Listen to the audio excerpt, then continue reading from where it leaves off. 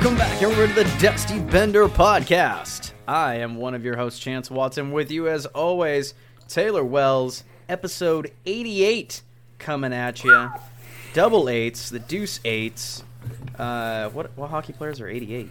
Isn't that Patty Kane? Isn't Patty Kane 88? This is the Patty Kane. Patty Kane episode, everybody. So in honor of that, go out and punch a cabbie. Hey, well, I mean, that's an easy way for us to somehow get fined by the league or something. By the league? The maximum. Yeah, the maximum. The Department of Player Safety has fined the Dusty Bender Podcast the maximum allowed for a podcast, which is $8.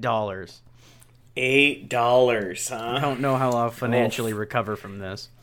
I'm going to be honest with you. That's the end of the Dusty Bender Podcast. If anyone that listens to the show punches the caddy, this is the last episode. I don't think that defense would hold up in court. Well, Your Honor, this hockey podcast, is episode 88, and they told me to go punch a cabbie. So, oh yeah. Yeah, let's bring him up to the stand. First off, I had to find a cabbie, which nowadays is hard. You know, Uber, Lyft, they really put those guys out of business. So that was a challenge. So let's just cover all the bases. Find a Uber driver and punch him in the face. Right. Might as well find yourself a Lyft driver. We got to make sure that we are punching somebody in a service job, taking you to your destination right in the nose. Just minding their own business, trying to get your stinky ass to McDonald's or wherever you're attempting to go. That is pretty accurate. Okay, yeah. So yeah, episode 88. Welcome back, everybody. Please remember to follow or subscribe to us on your favorite podcatcher and music app. That way you can get every episode when it comes out. We're rolling them once a week now. We are on such a fucking roll. I mean, I don't know about it. We're not like on a 13-game win streak or anything, but we're about as close to a 13-game win streak. This is the Dusty Bender equivalent of a 13-game win streak right now. This is. We've been below the wild card for quite a while, and now we're actually on a roll. So, yeah, we forfeited a lot of games. God, so many games. And all of a sudden, we brought in some boys that can slap the puck around a little bit. Yeah. It's weird. It's a weird feeling. It is. It's weird to be in the win column for the first time in a while. But you know what? A win streak's a win streak, and we're gonna keep this rig rolling. So another episode coming at you in a week succession. We should probably count up the streak and see what we're on. I just did for you. What is it? I got you. What do we got? This is number 7. We're on a 7-game win streak. We're on a 7-game win streak. This was last week was a bit of it was an overtime win because we had to put it out on Thursday, right, or Friday or whatever it ended up being. Right. But back on track this week. So gotcha. Okay. Well, we are working on some merch, by the way. We did mention before we got some hats that are just fucking awesome. But we don't have like an online store or anything like that. So if you guys want some cool Dusty Bender hats, send us a DM. And slide into our DMs and ask for some merch, and we'll probably overcharge you for it. Yeah, definitely. If there's anything in the 3 or 4 years we've been doing this, if there's anything about the Dusty Bender Podcast, it's we're in it for the money. Absolutely. Yeah, I mean, there's really only a few things that we do. We definitely haven't been operating at a loss for the last 3 years. Yeah. I mean, this is essentially a Netflix subscription for me, so it's fine. Nowadays, that's getting even more expensive. Shit. Yeah, I know it. Every fucking other month, they're like, "Hey, my life is hate to say it, but my life is just subscriptions at this point. Like, you just get your paycheck and it's gone between all the 20 subscriptions you have." I thought I was rid of HBO Max, and then they were like, "Oh, there's a new Game of Thrones show out," and I was like, "Cool, yeah, I can't wait to give you more of my money." I hate when they try to entice you into getting the random, like there's the main ones. You got Netflix, you got Hulu, you got Amazon Prime, probably Chuck freebie in there. Some obscure one, but like Paramount Plus. Yeah, sure, but see, those are the obscure ones. They've got like one show to hang their hat on, like the CBS the CBS. Like, oh, you should get CBS. I'm like, oh, well, what's on CBS? Well, we've got Big Bang Theory and Star Trek. And you're like, fuck. Oh man, so Star Trek's the only one that you're there for. I'm just paying. I just pay for 1 month, and then I'm out. Okay, Timmy, we gotta binge watch Star Trek this week because we're done with it after this month. There's no fucking way. Oh Christ! Holy shit. Okay, moving into our regularly scheduled programming. Starting off the episode with our new favorite tweet of the week. Hey. This tweet of the week comes to us via Mark Lazarus. Mark Lazarus is a senior writer with The Athletic. His bio says he's old enough to feel ways about stuff. Sun Times alum, Northwestern grad, Long Island native, author. So wow, that's a mouthful. Yeah, that guy is really. Is this his Twitter profile or his LinkedIn? It's what you say is like it's his title, right? Yeah, like he introduces himself as like Dr. Mark Lazarus. No, he's from got Rhode somebody Island. that does that for him. He follows him around. Now introducing Squire. Now introducing the senior writer Athletic, old enough to feel ways about stuff. Sun Times alum, Northwestern grad, Long Island native, and author. The Honorable Mark Lazarus. Son of Yes. House of Lazarus. First of his name. Yeah, good for him, man. I wish I had honestly. Yeah. You know, you can get away with anything on Twitter nowadays. Maybe I'll use the money we're making from this podcast right now, and I'll order my own Squire. Could use that. Yeah, just when I walk into any room in my house with my remote work job. Right. That makes sense. Just make sure my dogs and my fish know. That makes sense. Okay, so the God damn it. The tweet coming on November 21st. The year is 2034. The 12-time defending Stanley Cup champion Devils have just won their 978th consecutive regular season game. But is the goaltending good enough? My column.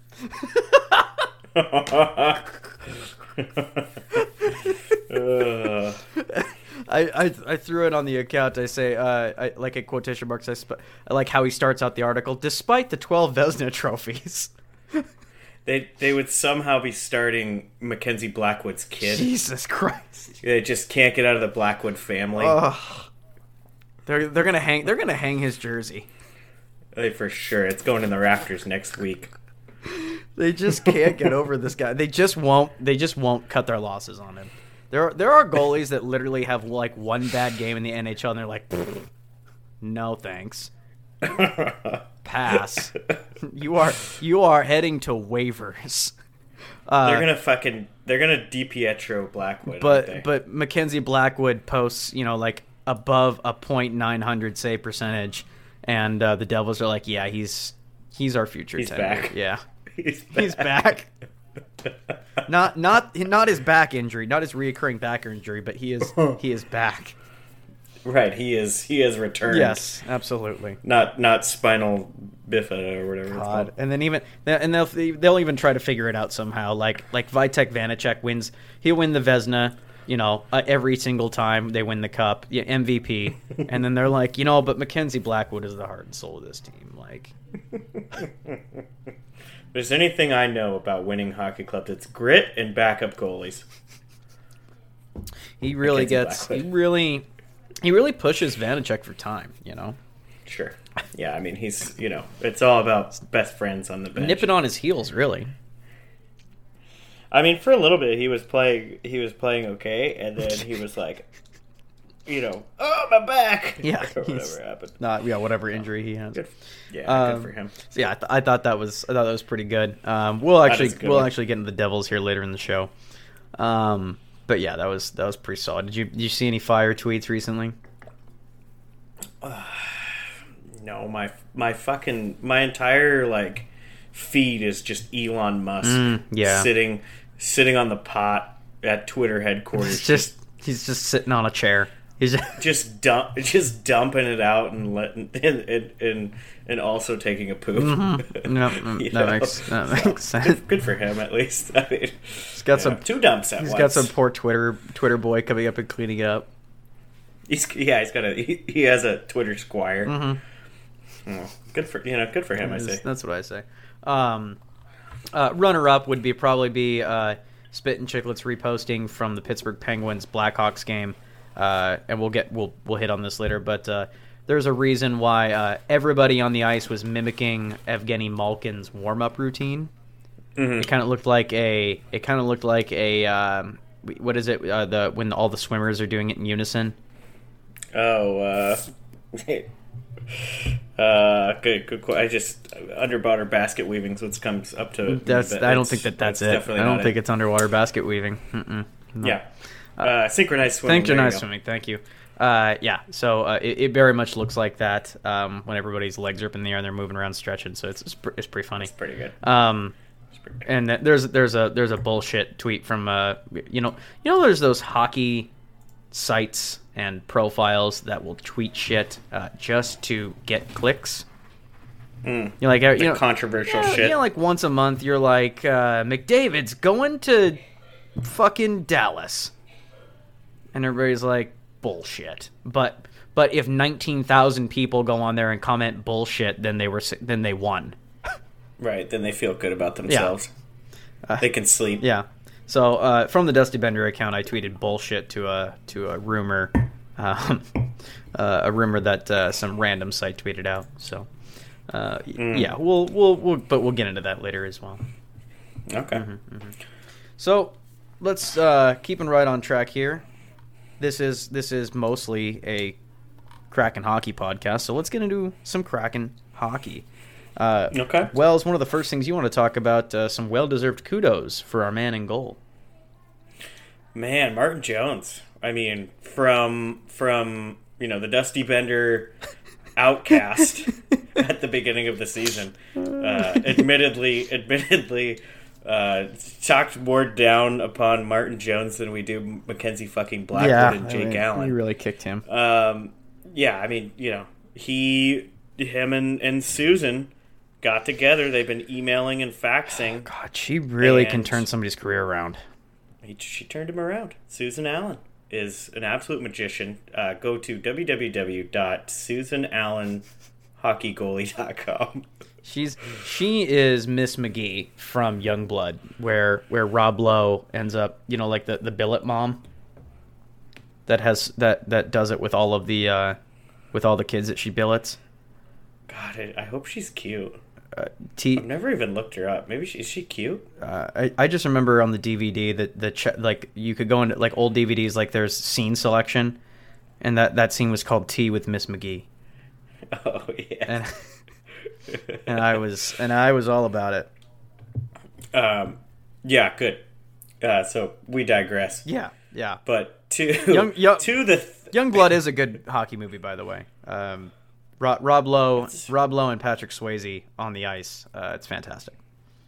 All right, I'll have to rewatch that. It's been a little bit. Keanu Reeves plays the goalie.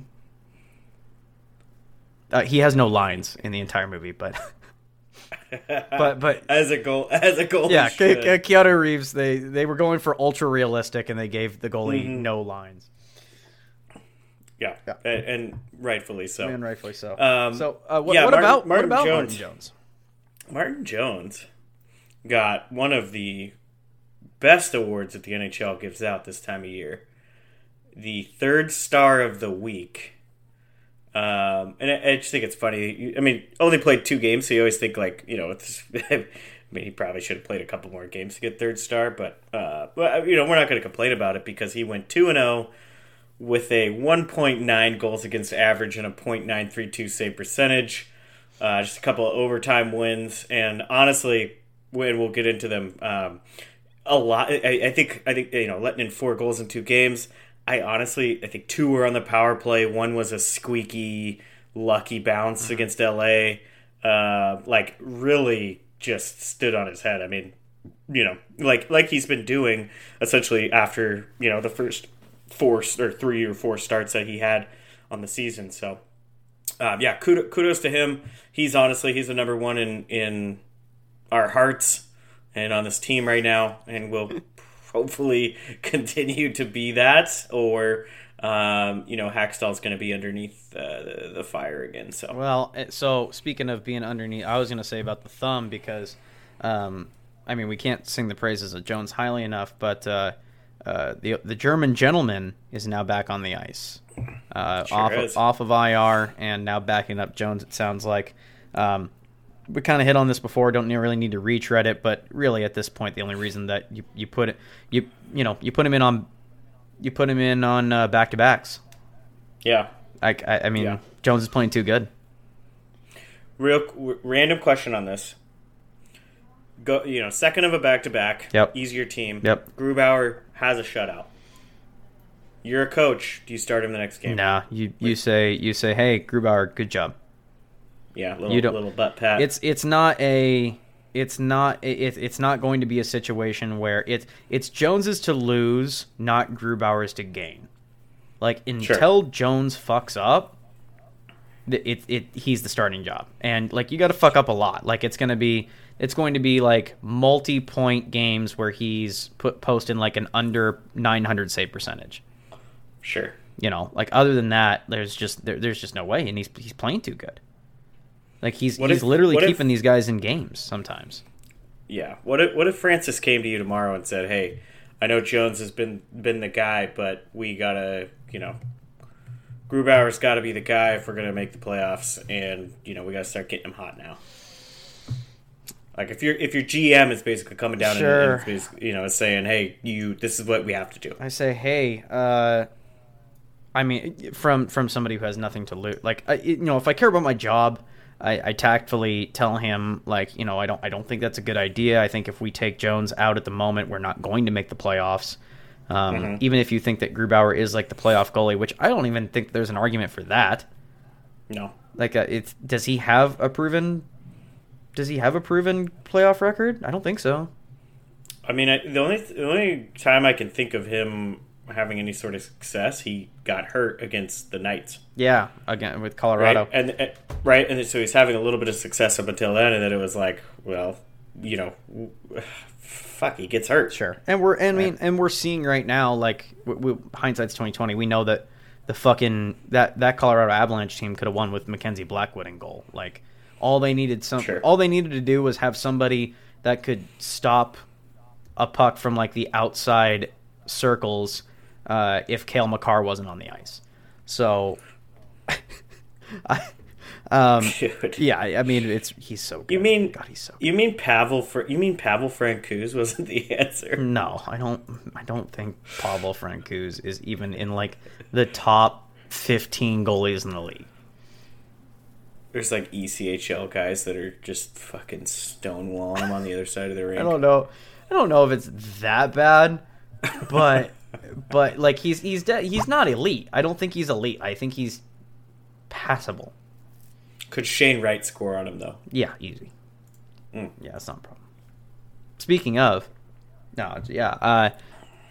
segue. Shane Wright, finally going to kind of where we've been saying he should be all along, through exploiting a loophole in the agreement that the NHL has with whatever the CHL.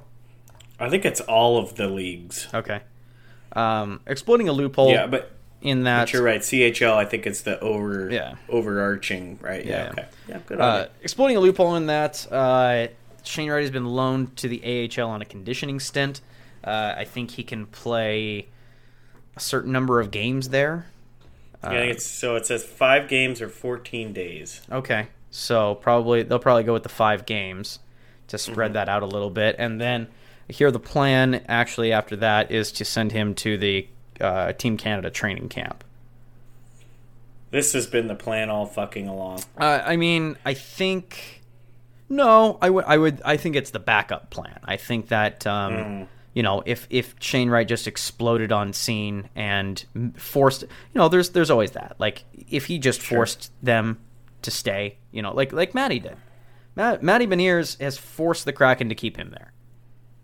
Yeah, but I mean, he had an extra year in Michigan. It's slightly different. It is slightly different, but we've seen. I mean, you've got these teams that like to cook guys in the AHL for 2-3 years.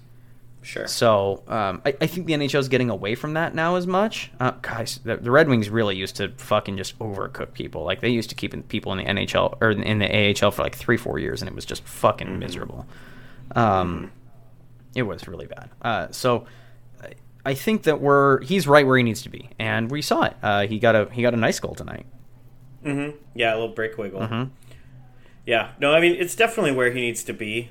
I wish, we were kind of talking about it before the podcast, right? But I wish they would kind of readjust how this works. Mm-hmm. There's got to be something like the Kraken. Send a new vending machine to the Kingston Frontenacs or whoever. I think that's who he played for. Frontenacs. The Frontenacs. I say Frontenacs, sure. Or what the fuck they're. I don't even care. You know what I mean? Like, they get like a year's supply of fucking stick tape or something. You know what I mean? Like, I don't know. Like, just for Kingston to just cut his contract so he can go play in the AHL. But you're right. I mean, this is exactly where he needs to be, and he the few highlights I've seen of him today from playing in Coachella was that he looked good. I mean, that's where he needs to be. Mm-hmm. It's just the perfect.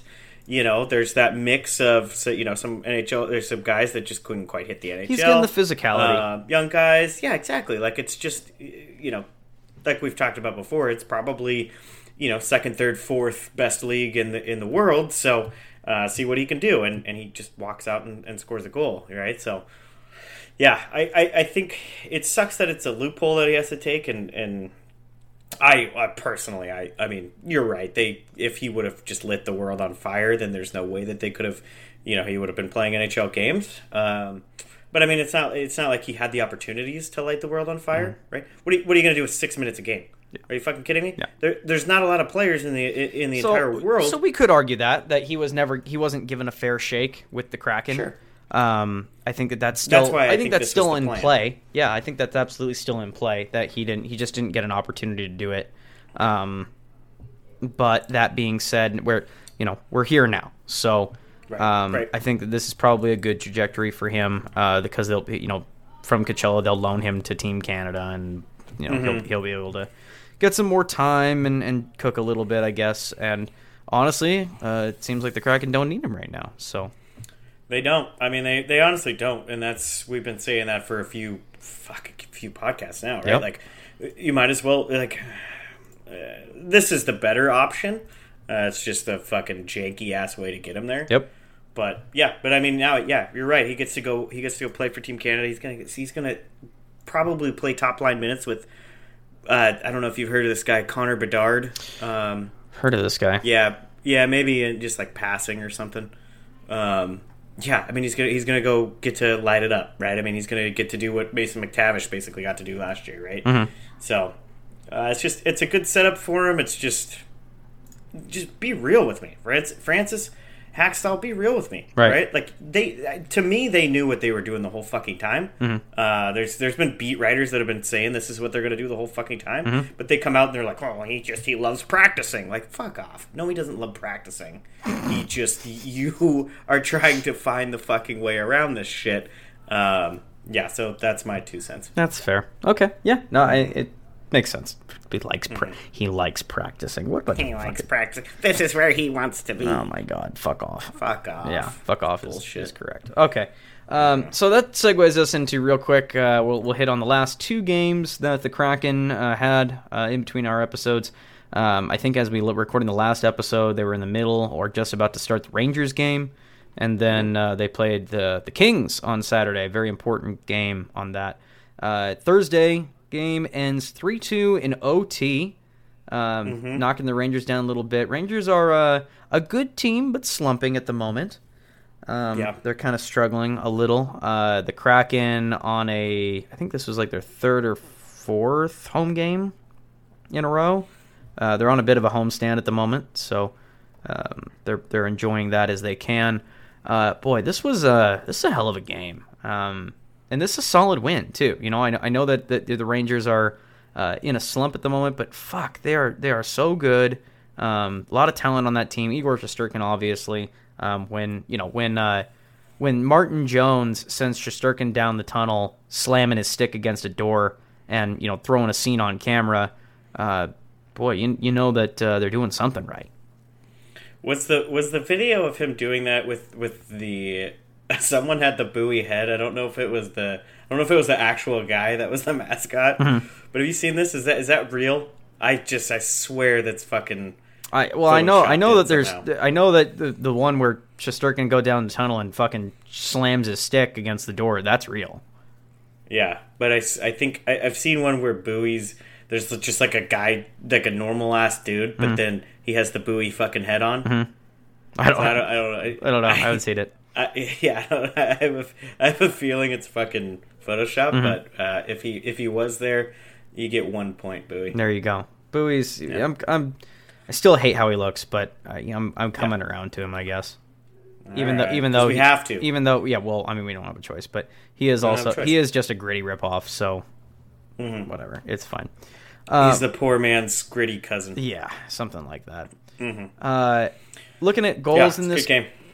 Great game. Looking at goals, we've got goals from Eberle, Tanev, and not Scheifele. That's not right. Schultze, yeah. Hell of a game. These guys are just, the fact that when Tanev scores, you can just feel it on the bench. Like you can see the guys just get excited for him, because this guy really is heart and soul of this team. It feels like. Wait, who? Tanev. Is this in the Rangers game? Mm-hmm. Oh, I have it as McCann as the first goal. Oh, really? Oh, I do have I have Winnipeg pulled up. I'm sorry. What are you thinking, bro? I don't know. I don't know why I pulled up Winnipeg. Either way, Tanev is the heart and soul. But I think there's a lot of good. I think what's working for him for sure is like you think of guys like Tanev's a perfect example. Gotcha. Tanev. I think Yanni Gord's a very good example as well, right? Like he's okay being third, fourth line minutes as long as he's just continuing to play fucking hockey. Yeah. He just seems like a guy that he's likes in hockey. a good role. We had that one breakout year in Tampa, and I think everybody was kind of overestimating, and they did. Like they're like, oh, he's he's a first line guy that's just buried on a team, and I don't think that's the case. I think he's a second, third line guy. So when he's used appropriately, he can flourish. Now I have the fucking right game picked up. There you go. I was staring at Mark Scheifele on the fucking Rangers. I was like, what the fuck? Okay, so McCann. When did he get traded? That was the tweet that you were. Fuck. Mark Scheifele's been traded to the Rangers. Bullshit. Jared McCann leading the team in goals. Once again, he's meshing right along with Matty Beniers and Jordan Eberle. That line is just that line is so fucking good. I love that line. Line's sick. God, can you imagine? As soon as Bjorkstrand figures it out, that this team's gonna be deep. Mm-hmm. Anyway, so Jared McCann puts up one, and then Justin Schultz putting away two. He's been off the score sheet for a little bit in the goals column anyway for a little while, so it was good to see him bounce back up. Yeah, honestly, and then the next game, so we'll get to it in a second. He just went out and put 2 more assists up. So I mean, so we know this can. Schultz looked really good. Honestly, the team looked really good. This was the game that I was talking about. Jones 2 power play goals. One of them was an unlucky bounce. It literally, like I think it was their second goal that Trocheck scored. It was literally just like a bounce. Honestly, the first one was a shitty bounce. So it's just 2 shitty bounces where essentially the Rangers just had an open net. Like there's not much Jones can do on either of those. The team in general, I think, looked really good. Real interesting stat is the 0 for 4 power play on the Kraken, which is it hasn't quite been. I mean, their power play has been much better this year, so that's a bit of an anomaly. It's not hard to do from last year. Sure, I mean, a lot of these stats are improvements. But yeah, no. Overall, a really good game, and again, Jones is definitely. He's the backbone right now, but I think, like you were saying, I mean, because they're seeing Jones have success, I think the rest of the team is kind of just going, "Hey, let's get some wins, right? Like let's get some, let's play for each other at this point, right?" Jones is standing on his fucking head. You can see it; they're feeling it. Like these guys are, confidence. Yeah, there's no hanging heads. There's no like, oh, we're a new sucky team like this. They're feeling it. Mm-hmm. And you can see it kind of Definitely. like in the energy of like them on the ice, in their like post game stuff. It like even in the presser stuff they're like forced to do that they all fucking hate. They seem happier. You know, it's hard to stand for PR photos and cool jerseys and shit when you're terrible. Dude, I had a couple interviews, like high school hockey in Alaska is pretty big, and I had a couple interviews for the news. Dude, how do you hate it? Come on, man. Like, it's whatever. It's fucking 15 minutes. It don't matter. Right. That's fair. Okay, so great win on that, bumping them up a little more. And then moving on to probably the more important game of the two, which sounds weird because the Rangers are definitely, on paper, the better team. But based on the standings right now that we really didn't expect happening, Kings and Kraken but kind of battling out for that second spot in the Pacific Division. Definitely. Yeah, absolutely. So give me your initial thoughts on this. So what the Rangers game was the Kraken getting up 2-1, letting a late goal in on the power play, and then overcoming it in overtime. This one was they went down 2-1, and then they're able to kind of come back with a few. I think it was only, I think there was only a couple minutes left. Yep. I don't remember exactly how it all shook out, but. Yeah, this is a big win. I mean, we were talking about it on the last podcast. Like, these two games against the Kings, I think they have another one coming up here pretty soon. Yep.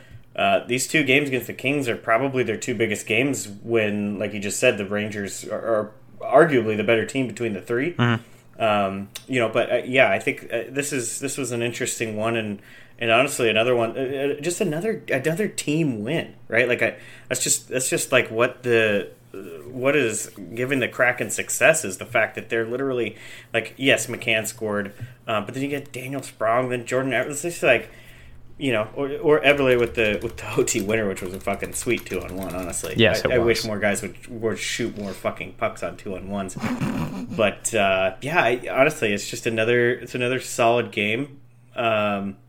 Yeah, not much else to say. I mean, they're just rolling lines right now. It seems like Eberle is finally finding his groove. As we mentioned, kind of when I was talking about a game that we weren't talking about. Eberle is really finding his groove. I think the line chemistry between him and McCann with Matty, we've talked about it before. Like, Matty is like the best. He's not the guy, but he's the best guy next to the guy. Like, if you want somebody passing you the puck, he's going to be fucking feeding you. This guy, he does everything right. He just doesn't really excel. And even then, when he keeps developing, he might be the guy that they'll end up passing it to. But at the moment, when you've got Matty Beniers centering, McCann, who is a current goal scorer, and Eberle, who has shown it in the past to be a goal scorer, you're going to have success. And this line seems to be really, really hitting it well right now. Eberle's leading the team with 15 points. McCann's got 7 goals, leading the team in goals. Burakovsky 11 assists with assists. Penalty minute. Carson Soucy has 25 penalty minutes. Didn't know that. Little surprised. Brandon Tanev has the highest plus minus with plus 13. That's impressive. That was pretty good. That was really good. Back to Ebbs real quick. Yeah. I just get this feeling like him playing with Beniers just is the perfect player for him. I think he is, and the reason being, I think like Eberle, like he's been around for a long time, right? Like Jordan Eberle basically, killed it at Canada when he was juniors, and so like he's been around for a long time, 32, and I think having Beniers on his line is just fucking energizing. Yeah. Right? Like, Matty just goes and digs and is still a good offensive player, but plays defense. Every he's probably fucking game. Every game. Every game. He's gonna be the steal of that draft at 2. Yeah. Right? Yep. At number 2, he's gonna be steal. I mean, he's gonna be better in power. I mean, power. Defense take a little bit longer, but I mean, he should have gone number 1. That's just stupid, but. But I think that's what it is. I think honestly, like Eberle, was probably starting to get bored. Yeah. Right. I mean, if you think about it like that, and Matty was just like, no, let's I got all these questions that I want to be playing, and hockey is where I want to be. And Eberle's like, Okay, yeah. Mm-hmm. I'll score fucking 5 goals, right? Like he has 5 goals in less than 20 games at this point, right? Like that's pretty damn good for 32-year-old Eberle. So No, it's not bad at all. I think that's a lot of it. Not bad at all. I love that kid, and it seems, and because Bernayers is not he's not popping up on the score sheet as much, but good things happen when he's on the ice. Yeah, 100%. And it's not just like because he's a good luck charm. Like he does the right things and makes his line mate. That almost makes you more of an asset in the NHL than actually being a guy that can bury the puck. If you step on the ice and can make any line good, that makes you an incredibly valuable asset. Yeah, and now he's rocking the mustache. You seen that? I did see that. Yeah, it's looking. Yeah, he's got his little bushy mustache. It's looking real good, real good. Yeah. Not much else to say on. This is just a good. This win had to feel real fucking good for the guys. Mm-hmm. This shows that we are, you win this game and now we are in a play. Like we're fighting for a playoff spot. Like this is no longer like, well, if we win, great, awesome, cool. But at the end of the day, we know we're still not going to make the playoffs and we're not trying to. This is one of those wins, those turning points where the switch comes on and you're like, oh shit, like, are we? Somebody looks around the room. Are we doing this? Are we good? Are we gonna play this now? Okay, all right, here we go. So yeah, I completely agree. I think the only thing I would say, I think you're like, can you imagine they win that next one against the Kings, right? I mean, they take this one and then they take the next one against the Kings. Who's in their way? Who's in their way? Exactly. Like who can tell the Kraken? Who can tell the Seattle Kraken that they're not playoff contenders when they just beat the team who literally they know and the Kings know that they're battling for second and third right now in the Pacific, and Seattle beats them twice, right? I think that's for sure the game that Seattle goes, holy fuck, we might do this thing. We might make the fucking playoffs and get you in year 2, right? Yep. I mean, we can get it. We can get into it later. I don't want to go too in far at the moment, but we'll get there later. So yeah, coming up, what are we looking at? Games on the horizon. That's a good question. Let's see how my internet does. Okay, I'll answer that question. Wednesday, November 23rd. So tomorrow, or today, as you listen to this, probably you're listening on Wednesday. We're recording this Tuesday night. Playing the Sharks. Sharks are bad. Kraken could pick up 2 easy points at home. Should be a good game. It's one of those, we talked about it before. Like there's a lot of parity in the NHL. On any given night, the worst team in the league can pull one over on the best team. But at the end of the day, the good teams still you have to win these games. And even if they're walking into it as kind of some favorites, I think that adding this will probably help their situation. And these are just points in the bank when say the teams that we expected to do well, like Calgary and Edmonton, find a way and start making a push again. Points that you get off of the San Jose Sharks will come in handy later on. Yeah, I gotta have the easy points. Yeah, exactly. So last home game before 3 away games too. Yikes. Okay. So Sharks, and then heading on the road to Vegas, probably looking to get some revenge from their home opener, where the Kraken just got the shit kicked out of them by the Vegas Golden Knights. And then to finish off the week on Sunday, heading to Anaheim. It looks like the Ducks are also not good. Easy win for the Ducks. Your poor Duckies, man. Oh, they're so bad. They're so bad. Truly bad. Fighting. I get so. Dude, Connor Bedard skating with Zegras is gonna be so cool. That'd be pretty nasty. But I think they throw him with. I think they throw him with Mason McTavish. Probably. We're already planning on it. I'm already writing lines for 2024. I guess on the last broadcast it was Blues and Ducks. Yeah. And the broadcast team for the Ducks were like, yeah, they had a players only meeting. Be really interesting to see, kind of how they come out today. The Blues scored like 11 seconds in. it was like, oh shit, here we go. They had a team meeting and they decided we are going to suck. Hey, yeah, has anybody talked to Bedard today? Because he definitely wants to be at Anaheim. So yeah, that's an easy win for the Ducks. They had a team meeting and decided that we're not going to try anymore. We just fucking pack it in, boys. We've had a team meeting. We've come to the decision that we don't give a fuck. Yeah, we're making our monies. It's gonna be great. Basically, we've been directed by ownership that pretty much every player's responsibility on the ice is just to ensure that Zegras can Michigan some more. Yeah, because it sounds like the Ducks ownership is actually petitioning the league that Michigan's actually count as points in the standings. Yes, Zegras doesn't get the actual point in his stats. It actually every time we get one, it gives us a point in the standings. So it'll go wins, losses, overtime losses, and Zegras Michigans. I think it's actually Zegras Michigans, then wins. I think those are worth 3 standing points. Goes up to Gary's. Hey, Gary, listen. Zegras is on the cover of the NHL game. Like, I think you need to make this rule. Yeah, I voted for it, and if you don't vote for it, you're a piece of shit. Yeah, that's what I've heard. That's what. The Ducks. Gary Bettman was actually on board. I'm on board with this. I think that this is going to be a good thing for the league and make me lots of money. And then there was and then they realized that they actually have to take a vote with all the other owners, and they were unanimously voted down. Honestly, that's for one. That's how I imagine Bettman actually talking. Yeah, that's his voice. And 2, I definitely see him like agreeing with any GM or player that he talks to and being like, "Yeah, it sounds like a great idea." And then he knows it's not going to be passed. Right? He knows that it's not going to make it. Right? Yeah, he's the yes guy, but and then it doesn't pass, and he's like, "Oh shucks!" Like, "Oh shucks!" Rats. Was really hoping for you there.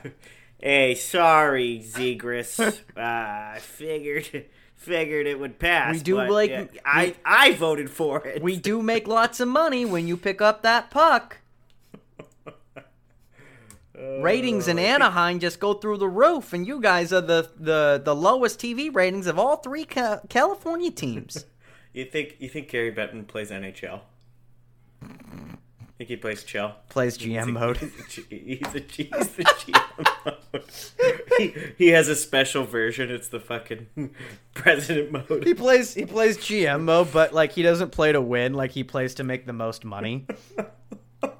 Like he has different options that we do for like advertising and marketing and shit. He has Boston. Like you set the schedules, and he just has like Boston play Toronto like 9 times in a row.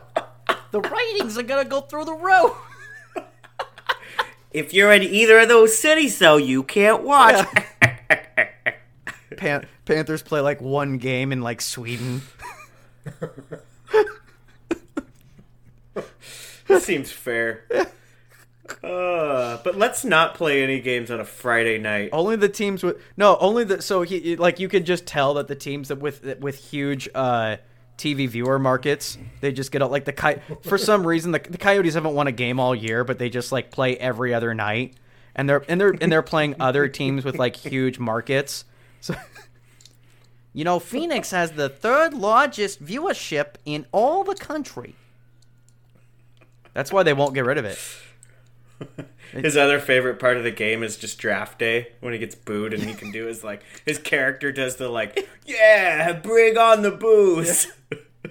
He's got an emote. Yeah, he's unlocked different celebrations. That's right. Good for him. Comes out, does the Yager salute. That's good for him, man. I think people would start throwing shit at him if he did that on stage. I think it's gonna be a new feature in the game. Coming out. So yeah, we'll dive into it deeper. But Seattle Kraken sitting 3rd in the Pacific Division right now, 10-5-3, 23 points. We'll dig into it, but looking good, good. Definitely. Natural segue over here. Another cool game that happened just recently at Climate Pledge Arena that wasn't the Kraken. The U.S. women's team just kicked the shit out of the Canadians on their 7-game summit series or whatever the fuck we're calling it. This is an absolute slog of a schedule for them. Yeah, we were talking before the mics went hot. Like, God, can you imagine? Like, we already know these two teams don't like each other. Like, these two guys, like, these girls really just tear the shit out of each other every time they play. There's no way there's no way they follow each other on Instagram, right? There's just no way. There's no way. No. They really don't like each other. But even looking at looking at this, I don't know what's going. Granted, I don't follow the U.S. and Canadian women's rosters probably as much as I should. But God, I don't know what happened. Wasn't Canada always like these last games? The U.S. So I looked up on there. I was like, how is the U.S. just kicking the shit out of Canada right now? I thought all these games were close, and I looked onto it, and the first 2 games that were played in Canada, the U.S. also won. So they're 3-0. They're poised to basically sweep the Canadians in the 7-game series. Which it's not a 7-game series. Like, they'll play 7 games regardless. At least I think, anyway. But yeah, they're coming up on a technical sweep here. Yeah, I mean, so it's interesting. So we were kind of talking about just their scheduling, right? So their first game was the 15th of November. Second game was the 17th of November, and the third game of the slot was November 20th. They fucking hate each other. Dude. There's just and now we have like a 3-week break for them to kind of take a few chill pills, drink a few beers, and forget what Sally Sue on the other team said to her. But yeah, it honestly, like, being down 3-0, why even? You don't even need the other 4 games. No, right? I mean, there's just but yeah, it's super cool that they did it in Seattle. Mm-hmm. The other 2 were in BC, right? Kelowna and Kamloops. So it's like West Coast. So I have a minor tinfoil conspiracy theory. You think that the towns that they have picked these games, you think they're doing it to judge how well women's hockey will go over and maybe dip their toe into trying to put one of those NWHL teams over here? Wouldn't you? If I was in the NWHL, yes. If I was the NHL, no. They've made it pretty adamant that if a opportunity presents itself where they can make money, they'll do it. But at this point, they're not going to spend money to try to make it happen. Sure. So, I mean, maybe. Looking at this, is this like a U.S. rivalry series? So it looks like this is staged through USA and Hockey Canada. Mm-hmm. Like, this isn't like a NWHL or NHL thing. I think this is a partnership between USA Hockey and Hockey Canada. Yeah. Yeah, I don't even know if they have the I don't think they have like the Boston Pride. I don't think they have any players from that. I would assume they don't. Mm-hmm. That's just me not digging into it enough. No, and I don't know either. But yeah, so I look at these cities, and they're just too well, like Kelowna, Kamloops, Seattle, Henderson, Nevada, Los Angeles, California. Like, these are smaller markets, but not too small. Yeah. They're also, like, in my head, these are cities. Well, I don't know about Kelowna and Kamloops, to be sure, but Seattle. I mean, that arena was packed. Yeah. So the 2 that actually interest me or like surprise me a little bit are actually Seattle and LA, and the reason for that is be curious, and that plays into exactly what you're saying, mm-hmm. right? Like, can these kind of games be supported in a bigger rink, right? But I think the thing with those 2 cities is they also have junior teams. They also, like, Henderson is even AHL. Yeah, Henderson's the Silver Knights. Kelowna and Kamloops are both junior teams, right? So, so kind of testing it out that way. So, yeah, that's a great thought. I think that's probably the more realistic. Like, if you want the NWHL to work, I think you set your standards reasonable and you try to, like, there's just trying to get the NWHL as popular as the NHL. Like, shit, the NHL's been in existence for over 100 years in one way or another, and it's only been starting to get popular and successful in the last 20 years. Like, I remember growing up, hockey was still a pretty niche, obscure sport. You know, so like trying to model yourself and trying to be is just as popular as that. It's just, I think that's unrealistic, and you need to set more realistic goals. Like, if you want, if your business plan or your ability to get a women's team is more along the lines of like trying to bring in the same crowds that like the Spokane Chiefs do, then I think you're in a better position. Sure, 100%. Juniors and AHL, ECHL. Yep. I think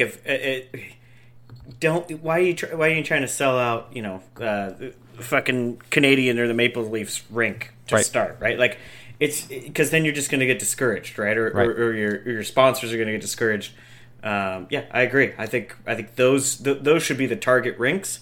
You know, playing at Mullet Arena or something. You know.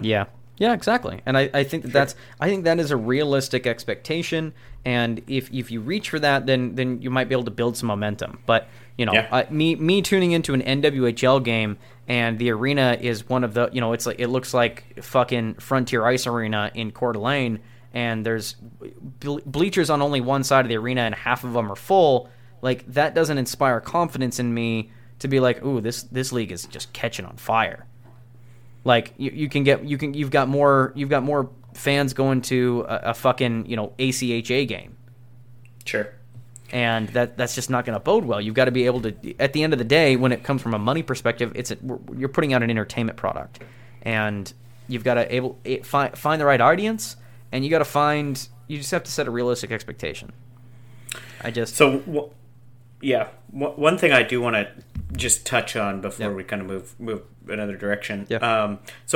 LPGA, which is the golf. The women's golf league. It's essentially, it's like as high as it goes. Okay. They saw their viewership skyrocketed. Like, someone will have to fact check me, but I believe it was like 40% last year. Okay. Something just ridiculously good. Okay. And so you know, some of these women's leagues, I think, need to kind of see what LPGA was doing that had success. Right? They had some success, and one of the reasons that LPGA had some success was they are kind of marketing towards, this is what, you know, some of these guys, this is fully golf, but like some of these professional golfers are way too fucking good.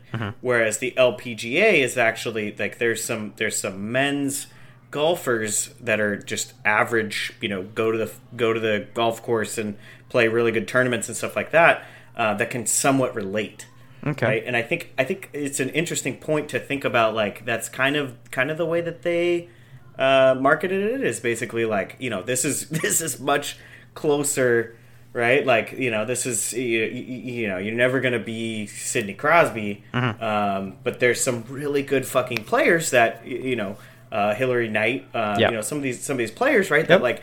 You can emulate a little bit more, because we all know you can't lacrosse goal. You fucking suck, right? Like, and not saying Hillary Knight can't do that. I'm just saying, like, you know, I think there's a you know, looking at it that way would be an interesting marketing strategy. You have to be realistic about it. Like, you can't sit it here, especially from like the hardcore ultra, whether you be a man or woman. Like, you can't sit here and be from the ultra feminist perspective of like, you know, oh, you're just not watching the game because you're sexist because they're women. It's like, no. Like, I mean, if you are watching an entertainment product, like, at the end of the day, you watch, again, not to bash on the NWHL, but like, those games they're rough. Like, some of those girls are, it seems like they're trying to stand up sometimes. Like, it can be rough. I'm not saying that they're not you know, good. I'm just saying that, like, in terms of an entertainment product, like, it's slow. It's slow hockey, and you've got to be creative in finding ways to get it going. Like, so one of the questions I was going to ask you to kind of put a bow on this, do you think, like, in just women's hockey, women versus women, do you think if in any capacity, if they introduced contact, would add any sort of appeal? I think one of the reasons that the NHL still, I know they've been trying to cut it out, but one of the reasons that they get average fans to go to these games isn't necessarily scoring goals. It's definitely not goalies making saves. You're 100% right on this. One of the biggest things that they get average fans to go see, and Coyotes was a perfect example. Every time I'd go to a Coyotes games, there's at least 10 random losers in the fan just yelling fight. Right. And so I definitely do think that would help. I mean, we have Lady UFC, and it honestly brings a good crowd, right? I mean, not to say that the NHL should just allow absolute brawling in their sport to hopefully get some people interested more, right? But I agree. I do think to answer your question, I think that would help a little bit. Because yeah, I could see some big girl just lay out a tiny little girl, and shit, man, like the least amount that I'm gonna do as an actual hockey fan is jump up in my seat and go, oh, fuck. Right. So why not, right? And we've got leagues there. I mean, it's more tongue in cheek and jest, but like the Extreme Football League, the Lingerie Football League, like. Sure. That's full contact. They're running at each other. Sure. So I just don't understand. I think maybe, I just think that might add something to it and make, because that is a huge element of why casual fans like hockey at the end of the day. That the number one, like, you grit your teeth every time you run into a new friend that you tell them you play hockey, and they're like, oh man, I love the fights, and you're like, oh, yeah, they're great. Yeah. Like, cool, you do too. Like, you agree. But you just hate when casual fans are like, yeah, fighting's great. Like it's the only thing in the game. Right. And so that can get frustrating. So, yeah, that's okay. So, but long story short, I do think Seattle would be primed for I think it could sustain an NWHL team. So I think you're right, and I think it's because of the amount of junior arenas that are close proximity. Yep. So I agree. Mm-hmm. All right, moving on. We've got some milestones that we're going to hit on before we get into our main topic. Bergeron hits 1,000 points. His the whole bench clears to come congratulate him. That was a pretty heartwarming moment.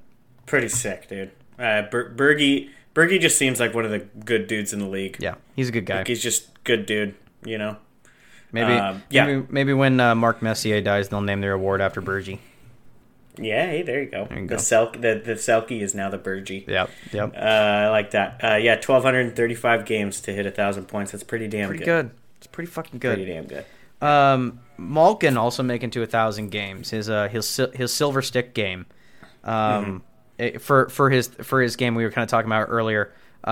So his warm up is like very energetic. Like, he lays on his back and he moves his legs around in the air and everything. The entire team copied him.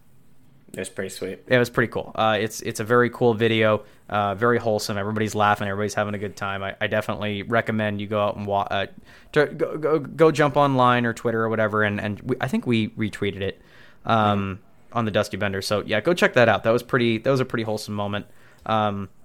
Malkin. So to end on these two, Bergeron and Malkin, Hall of Fame material? Yes or no?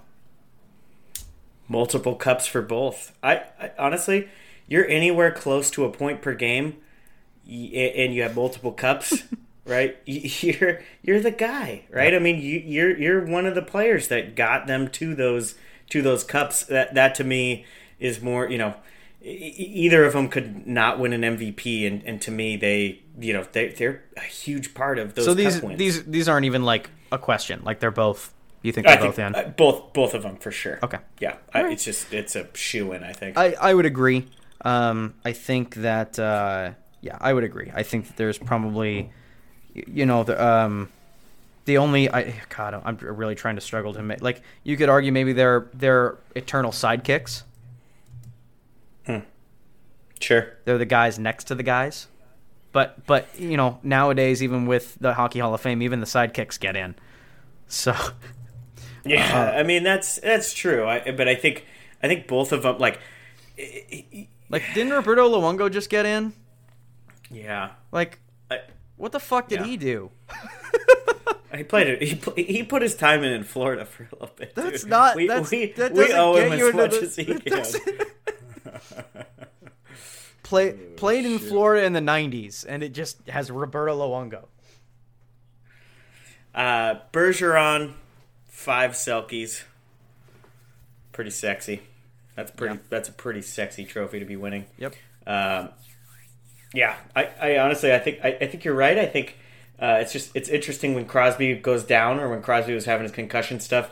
Malkin stepped up. I mean, he's a number one. He's a number one center. He just happened to kind of be in the shadow of Crosby because it is what it is. Crosby's Canada's golden boy, right? So so I think you're right. I think they're kind of second fiddle guys, but man, I mean those teams don't win those cups without those guys. There's just no way. Nope. There's no way. Nope, they definitely don't. And not with close to a point per game. Malkin's over a point per game.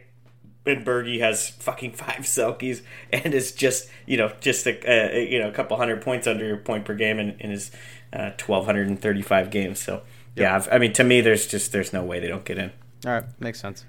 All right, last side topic here. A little injury news. Riley. Morgan Riley. Yeah. Morgan Riley with the Toronto Maple Leafs down for at least 10 games. Depleting an already depleted Toronto Leafs blue line.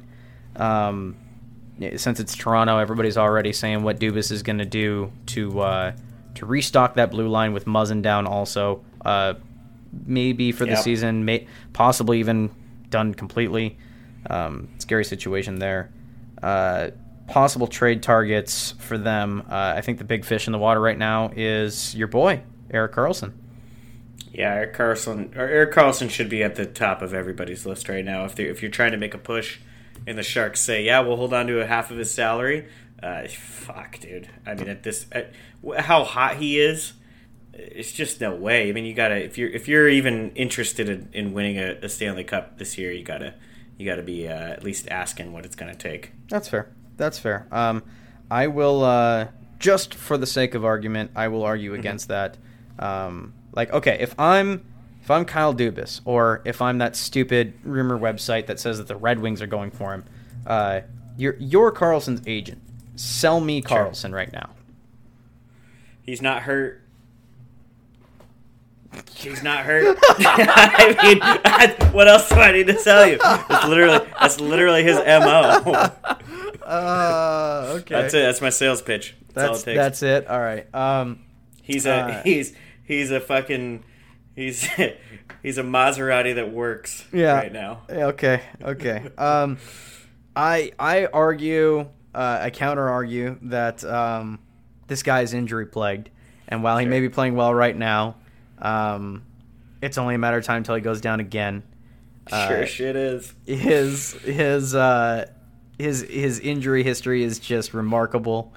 The guy is, how old is he? He is 32 years old. Okay. I won't make that argument because 32, I think, for a defenseman is fine. Hey, I'm 30, dude. Well, I mean, it's different, And I'm in my peak performance right now. You're in your prime. I'm in my prime. Yeah, but Karlsson, and I would argue, this. Even he's doing good right now, but this is a flash in the pan. It's been 3 or 4 years since he's done this. Sure. Oh, it's been more than that, dude. It's been he's having a nice resurgence, but I would argue this is an exception to the rule, not like the second coming of Erik Karlsson. This is maybe like his twilight, like he's going out with a bang kind of thing, and then he's done. This isn't like he's found his game and we're gonna get the best, a second wind of Erik Karlsson for the next 3 years. I just don't think it works that way. Yeah, it's sad that we're all just waiting for the inevitable at this point. That sucks. Yeah, that's it sad. That's sad to be. And honestly, maybe him not playing second D pair minutes because Burns is there. Mm-hmm. Maybe it's able for him to stay a little bit longer of a little healthier. Yeah, maybe. I think I'd like to argue on that also. If I am the Leafs, and because there's a lot of people that are saying this just makes sense. first off, where are you getting the money? If I'm Toronto, you could move a contract or two. I don't think San Jose is probably not interested in Nylander. They want somebody younger, so you're going after one of Toronto's picks or prospects. Robertson and probably a fucking some sort of young D and then a first and Probably, first, yeah. probably. But if you're the Maple Leafs, you're not interested in anybody that's playing well right now. You're not trying to win, and they would just be wasted. Picking up, throwing Willie Nylander. That's just not, that doesn't. If I'm the San Jose GM, that's not appealing to me. You wouldn't want Nylander with like the Hurdle Meyer connection. When I'm trying to sell those guys, Sure. I'm not. I think the only guy that I'm trying to keep of those is, Couture. Meyer. Meyer, yeah, maybe. Yeah, I think Couture's on the block. I could see maybe Hurdle and Meyer are the guys, but definitely Meyer. I think he's only 26. The Leafs. I mean, it makes sense for the Leafs, but if I'm the Sharks, I don't know if this makes sense. Like, the Leafs are going to need the Sharks to take extensive cap, and they just don't have a gross supply of prospects or picks right now. Let me throw something by you. Okay. If Jake Muzzin is done, that is a bit of an offset, right? So you send. Yeah, I don't know exactly. He's on LTIR right now, so I'm sure that that doesn't count to their cap. So they got a little room. But if he's on LTIR, then they definitely have a little bit of room if his contract isn't on the roster, right? Yeah. So let me throw this wrench into there a little bit. I know. So we're 2022, 23, right? He's got 6 years left on that deal in San Jose. He has this year and 4 more. Holy at fuck, what 9 much. 9 point something? His cap hit is 11.5. What? His cap hit is 11.5. There is no if I'm any team talking to the San Jose Sharks, if they don't immediately start the negotiation with "we'll keep half," I'm not even listening. For all 5 years. Yes, for all 5 years. There's absolutely no way. Like you are taking half of this contract, or we're not even talking. The only teams that I think legitimately, like Toronto, people talking about Toronto, people talking about Red Wings. I don't think either of those teams are in it because San Jose is not going to keep half those books for 5 years. There's no way. Toronto can't afford anything higher than $5.5 million. Like if they can't take on a $6, $7, $8 million player for this year, let alone what they want to do in the next couple of years if they're going to hold on to Matthews and that kind of shit. So I think honestly the only teams that realistically Matthews is going to Arizona. Maybe. I mean he would play at Mullet Arena and love it. Oh yeah, absolutely. And I just saw it was like Nick Bajugstad is the top center there in Arizona. They're so good. My fuck. They're so good. They did just get Schmaltzy back, but that's just like one goal every 3 games. And Churchin too. Chicken, yeah. So I think the only teams that realistically can be in any sort of market for Karlsson is you're banking on him being good through the rest of this contract. 36 years old for a defenseman who is really good. I mean, Karlsson used to be really fucking good, but you're banking on him making it to 36 when he's had the injuries that he has. He hasn't played more than like 55 games in the last 4 years. No. He's an injury. It's a massive risk, and huge. With the money that's attached, there's just don't. Pretty much the only thing that is going to encourage them to play and be able to make this trade is the fact that you've got. You're leaning hard on the fact that Erik Karlsson is going to have a resurgence. That's about it. Mm-hmm. Mm-hmm. Yeah, so I mean, there's really only a few teams that I think realistically should be looking at this guy. Ironically, it's not any of the cup contenders because those teams aren't going to have. Those are the only teams that make sense to me, though. I know, but they're not going to have the cap, and they're definitely not going to have the cap. I mean, maybe teams that are kind of in a one and done type of year, right? If you're looking at I'm looking at you Penguins Boston, right, where like this is probably their last hurrah, right? I think that maybe is okay. You could argue that. I think realistically, if you're looking at an Erik Karlsson type of contract, I think so you're thinking more of teams that are like hopeful to make one last run, whereas like a cup contender. I think either one last run or they're maybe 2 to 3 years away. You think that's where I would put those? That's where who I think is stupid enough to do this? Ducks. Probably. No, I mean, that's not what I was gonna say. But that's probably not a bad. Fucking trade him, John Klingberg. GM comes up. He's like, imagine it. Hey, guys. He barges into the players only meeting. Getting Karlsson, everybody. Just relax. It's all solved. Back to your shit. God damn it. You could start playing well again. Yeah. Florida. It's not bad. That's not a bad choice. No, It's not. I'm not saying that it's a good fit. I'm saying that they're stupid enough to convince themselves that that's a good idea. Like they would Bobrovsky the shit out of. They would Bobrovsky the shit out of. They would Bobrovsky. Honestly, if we're talking about teams that would Bobrovsky the shit out of the Karlsson deal, how is Vegas going to make this fit under the cup? How are they going to make the cap work? Couldn't get him the first time. We'll do it the second time. That's right. Redo. The Vegas Bill Foley with the Golden Knights announced today that they have traded for Erik Karlsson.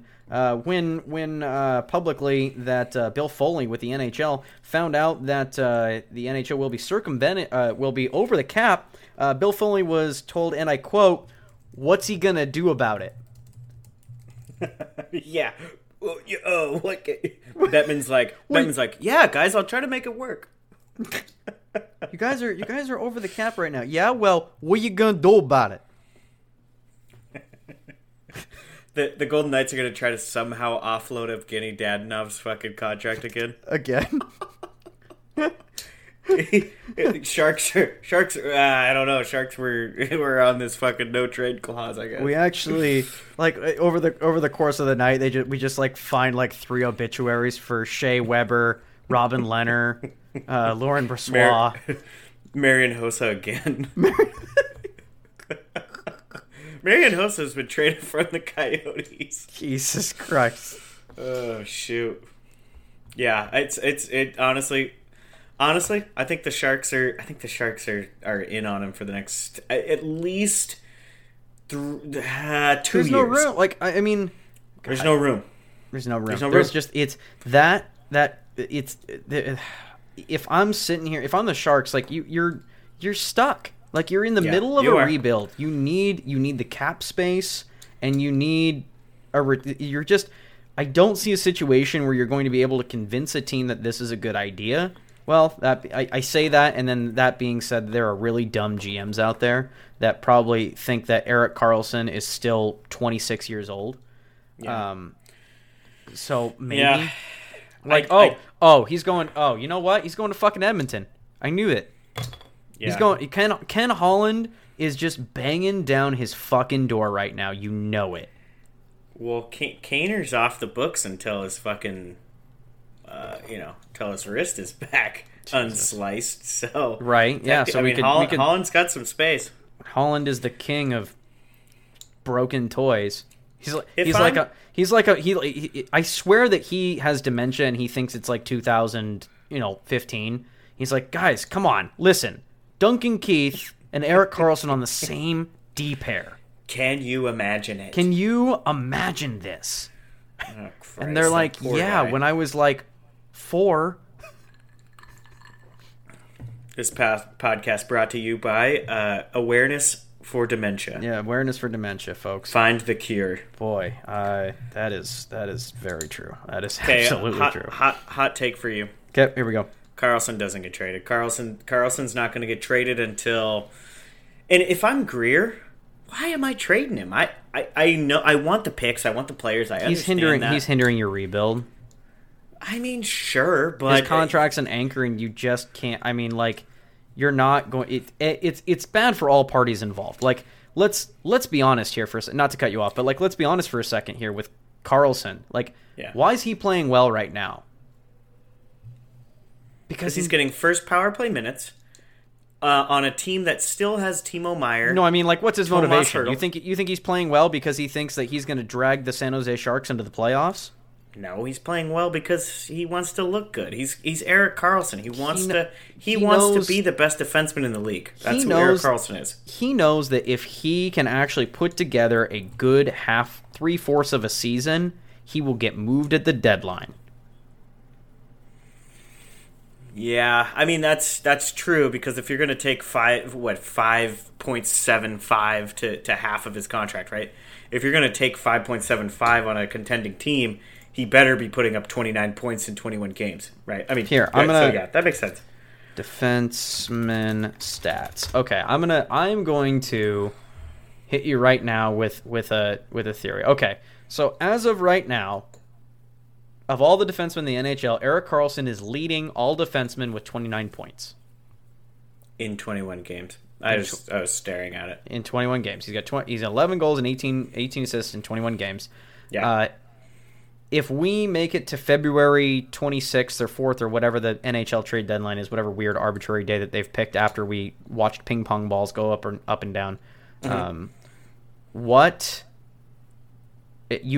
he is not getting traded. He's getting traded. If he is leading the league in defenseman points, he is absolutely getting moved the deadline. There is somebody in the league that will convince themselves of like, we are on the precipice of winning the cup, and all we need is Erik Karlsson. We don't even need him for a full season. I just need him to be healthy until the playoffs. We'll put him in a bubble until game 1, and then if we can just get him to do exactly this, and then he breaks his ankle again, it'll be worth it. I mean, if Karlsson makes it to the deadline without missing any fucking games, his season is essentially over.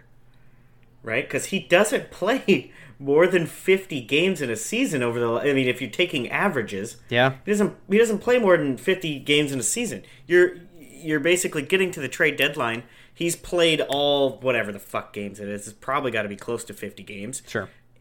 He's done for the season. He's getting hurt the day after the trade happens. I think what is happening right now is that like Erik Karlsson has had a very honest conversation with management, and he's a very honest conversation with his agent, and both of them are basically telling him like, Erik, you have to be the best defenseman in the league for us to be able to move you to a contender. Yeah, and so far he's doing it. I think there is a there is an argument here for Norris Trophy candidate very early. I understand, but if we had to pick nominees for Norris Trophy today, my ballot would probably be Erik Karlsson, Cale Makar, and if you say Dougie Hamilton, that's literally my decor on my fantasy team. Yeah, probably Dougie Hamilton. I could probably make an argument for. It's probably Dougie Hamilton. It's probably Dougie Hamilton, Adam Fox, or Erik Karlsson. Speculative Flyers feeling pretty fucking good right now. Yeah. Woof. Minus Torrey fucking Krug. Yeah, exactly. So, I don't think that's just he is playing out of his mind, and I think that he's going to play himself into getting traded. I think at the deadline that is just going to be too much of a tempting target. The fact that the Norris, basically one of the guys in the top 3 of the Norris Trophy conversation is available at the deadline. There is a team that will break their fucking backs to try to get him. It's gonna be dumb. It's gonna be dumb. I know it's gonna be dumb. I do not foresee a situation where they say that Erik Karlsson has been traded to blank, and I look at the deal. I'm gonna go, oh man, what a fucking deal! Like there is no fucking way that it's going to be a good deal. I think it's going to be Sharks. Sharks are good. I think Sharks. There's no way a team can offer enough that the Sharks are gonna come out winners on this, though. That's my only thing is like if Greer is actually a good GM, and it is Greer, right? Like I keep saying Greer, and hopefully that's the actual GM of the San Jose Sharks. We need to get Cimino on the horn here. Sure, yeah. There's no way he's gonna come out of this a winner. There's no way. No, 29 points in 21 games, dude. Like you get one first round pick. Come on. Let me boil it down. Greer can either get picks or he can get salary. He can get more salary taken. He can't have both. There is no he can maybe he can offload maybe he'll convince a team somehow to take half or even a little more than half of Karlsson's contract. Maybe. But if they do that, there's no fucking way that he's getting any good picks or prospects. Mm-hmm. Any team is going to be like, dude, I'm already soaking up this contract that is definitely not... Like, he has not played up to this contract until very recently. Like, this is a huge risk. Since he's been on San Jose. Right. So then there's the other option of, like, well, I'm not going to let, my star defenseman, Norris Trophy candidate level defenseman right now go for nothing. I'm going to need some picks and prospects. Great. Happy to send you some picks and prospects. You're taking, at bare minimum, half his salary. Yeah. If not more. For the next years, that's my whole thing. Like, oh yeah, no, it's not this season. It's this is in perpetuity until he's done. Like this is until his contract's over, right? Until his contract's over, yeah. Yeah, you have to. Yeah. There's no way about it. It won't even get in the room. If he comes in, he's like, if you guys want Erik Karlsson, you're gonna have to take, $7 million off his front every year. They're gonna be like, fuck off, bye.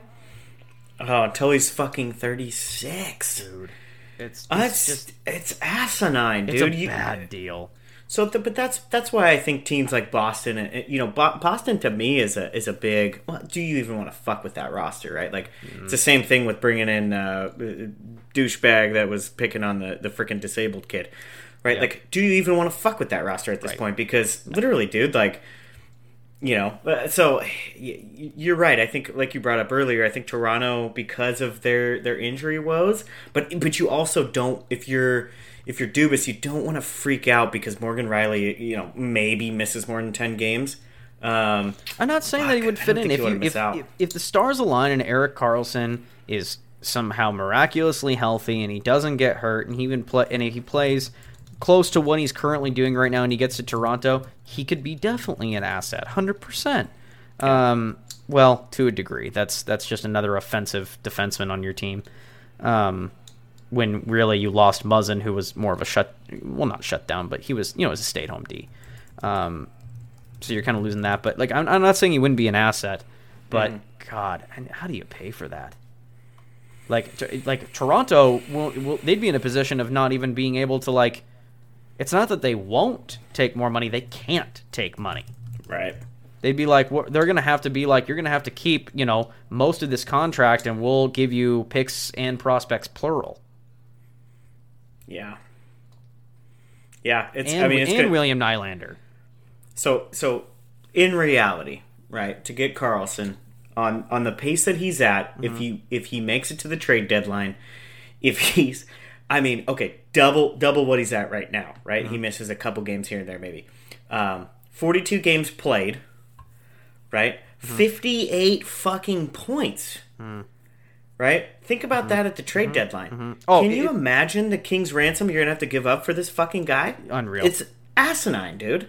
Unreal. Asinine. It's the only thing that is in Greer's corner is that if Karlsson keeps playing well. If Karlsson keeps playing well, he will play himself into getting traded at the deadline. No shit. That's the only thing. And he should go attempt to win a cup. If he has 58 points in 42 games at the trade deadline, he deserves a cup. Don't let him sit on your fucking team. Yeah, 100%. That's why like I said, I foresee this deal being stupid. I foresee it blowing up in the face of whoever trades for him, and I would probably say it's going to end up being Florida somehow.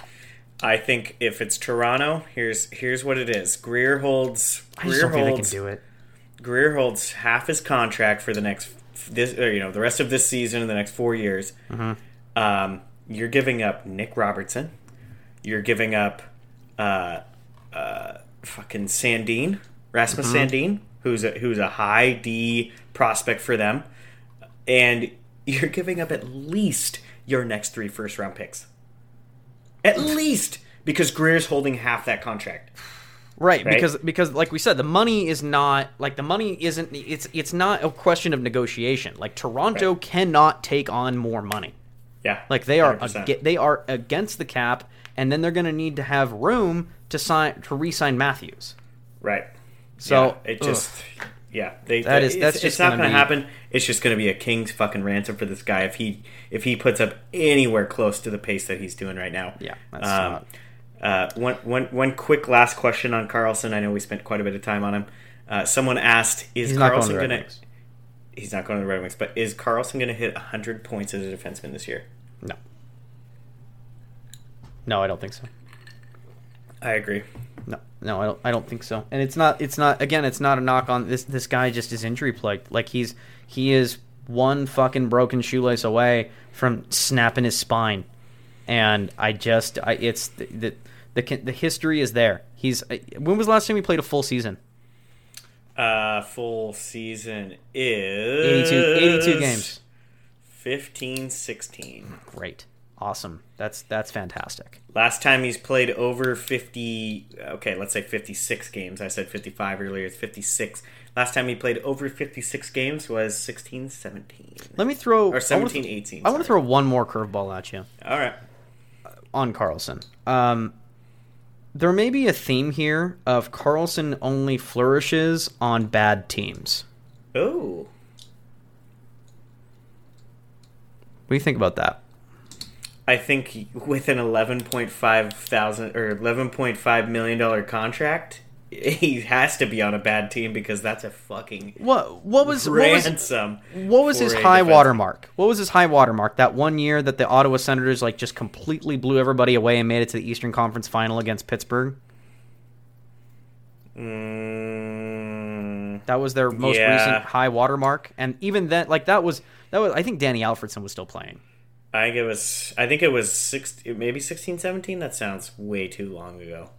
It was a long time ago. This was a really long time ago. Let's see. I remember. There is a way to figure out. Let me see. Erik Karlsson. You know what I like, and this is just a quick plug. I like Elite. Is it Elite Prospects? Yeah, Elite Prospects. Yeah. They show the playoffs and stuff. Which is really interesting to see. So in 18-19, he did play in the playoffs for the Sharks and had 16 points in 19 games. This dude's a fucking stud. I'm sorry. This is if he didn't have injuries, this guy. We're not even really discussing Hedman. Sure. Makar. This guy is a fucking stud, dude. There's a reason this guy left Ottawa for a king's ransom. Sure. And there's I'm looking at 2017-2018 season. 9 goals and 53 assists. 53 assists. That's ridiculous. He is a wizard, dude. You watch him play, he's a fucking wizard. He was honestly he was ahead of his time because they at that point they weren't even letting the defensemen have as much free reign as they do now. So his season. So I guessed right. So it was his second to last season in Ottawa. 77 games, 71 points. He had 17 goals. Stupid. This is when Ottawa went all the way. With Karlsson, he had 18 points in 19 playoff games. My God, that guy's a fucking. That's plus 13. Sure. I know plus minus isn't a thing. Sure. Plus 13. He is in 19 games. That's ridiculous. He is definitely an offensive defenseman. Sure. I think that because his lifetime plus minus is not great. Lifetime plus minus is minus 75. Well, yeah. So I understand offensemen could give 2 fucks less about plus minus. Sure. But defensemen, it's even though we know it's a flawed stat, it still hits you, and it's still kind of important. Yeah. Because at the end of the day, in your title, you're a defenseman. You're supposed to be making sure that goals aren't being scored against your team. I will honestly, I will fight for plus minus. I know it's something that we kind of bullshit about. A lot of people hate. It's still a fairly valuable stat. I think it is. still is. In fact, It I think still is. I think people dismiss it too quickly. I think it is pretty I agree. important. Yeah, I agree. It is important. I understand it's a flawed stat, but what stat isn't flawed? Look at Sure. are we going to take away? Are we going to look at Ovechkin's number of goals and get rid of all of his empty netters? All of his empty netters, all of his power play from the fucking office. Yeah, from his office. Yeah, exactly. Mm-hmm. So I don't necessarily, it's all about what's technically right, because that is what it's right. Yeah, I don't. It's if he keeps playing like this, he's getting traded at the deadline. I just don't. I'm very. It's going to be like Florida. They're going to make a fucking Bobrovsky deal, and it's just going to blow up in their fucking face. I know it. Yeah, God, I know it in my soul. It's going to be Florida because they just got they just did the Kachuk deal, and on the surface it looked like a bad deal. On the surface it looked like a really bad deal. And it's not. I'm not saying it's biting them in the ass, but they're certainly not doing any better. They're barely over 500, and it's only because of overtime losses. Yeah. And we can get into that here, and we should probably move on to our main topic, because we talked about Erik Karlsson for a while. Yeah. Well, it's because I have him on both my fantasy teams, and he's absolutely lighting it up. He's just powering the fucking teams. I was cooking fucking pot stickers in our draft, and I still took Erik Karlsson, just all hopped up on Yoshida and that shit. So, yeah, pat on the back to me. Yeah, great. Sorry, I'm still fucking butthurt about your fucking win last week. I know, dick. That's all right. I'll get over it. It was. I probably had you sweating there for a hot second, because that final day I had 6 players playing. You had nobody. I'm like, I had zero. And I wasn't ready to fucking move on from anybody. I was like, I'm just gonna ride it out and hope to God Jonathan Taves doesn't do what he's been doing surprisingly all fucking year. Oh man, yeah, luckily, you got lucky on that one. That's as sweaty as my balls have gotten all year, dude. You know what? You took the top spot for sweatiest speculative Flyers GM balls. Perfect. Good for you. Perfect. We should get a little small trophy for that. You should. All right, so this is our excuse to kind of look at the standings again and kind of go over stuff we want to talk about. But we're coming up on American Thanksgiving now. And the fun NHL stat. Go ahead, Wells. You tell us. Yeah. So this was they just kind of did a little bit of a poll and a little bit talking to some coaches and GMs and things like that around the league, and just feeling how they felt about American Thanksgiving. And one of the things that everybody kept bringing up is, if you're in a playoff spot come American Thanksgiving, you're feeling pretty good about your playoffs stance, right? You're feeling pretty good about your team actually hitting the playoff mark, months down the road, right? So one of the things that this writer did, let me go ahead. You know what? I don't do this that often. Let me go ahead and give somebody a shout out here. Okay. It's Mark Recchi. Wow. It's fucking Mark Recchi writing this article for NHL.com. Good for you, Rex, man. Nice. That's money, dude.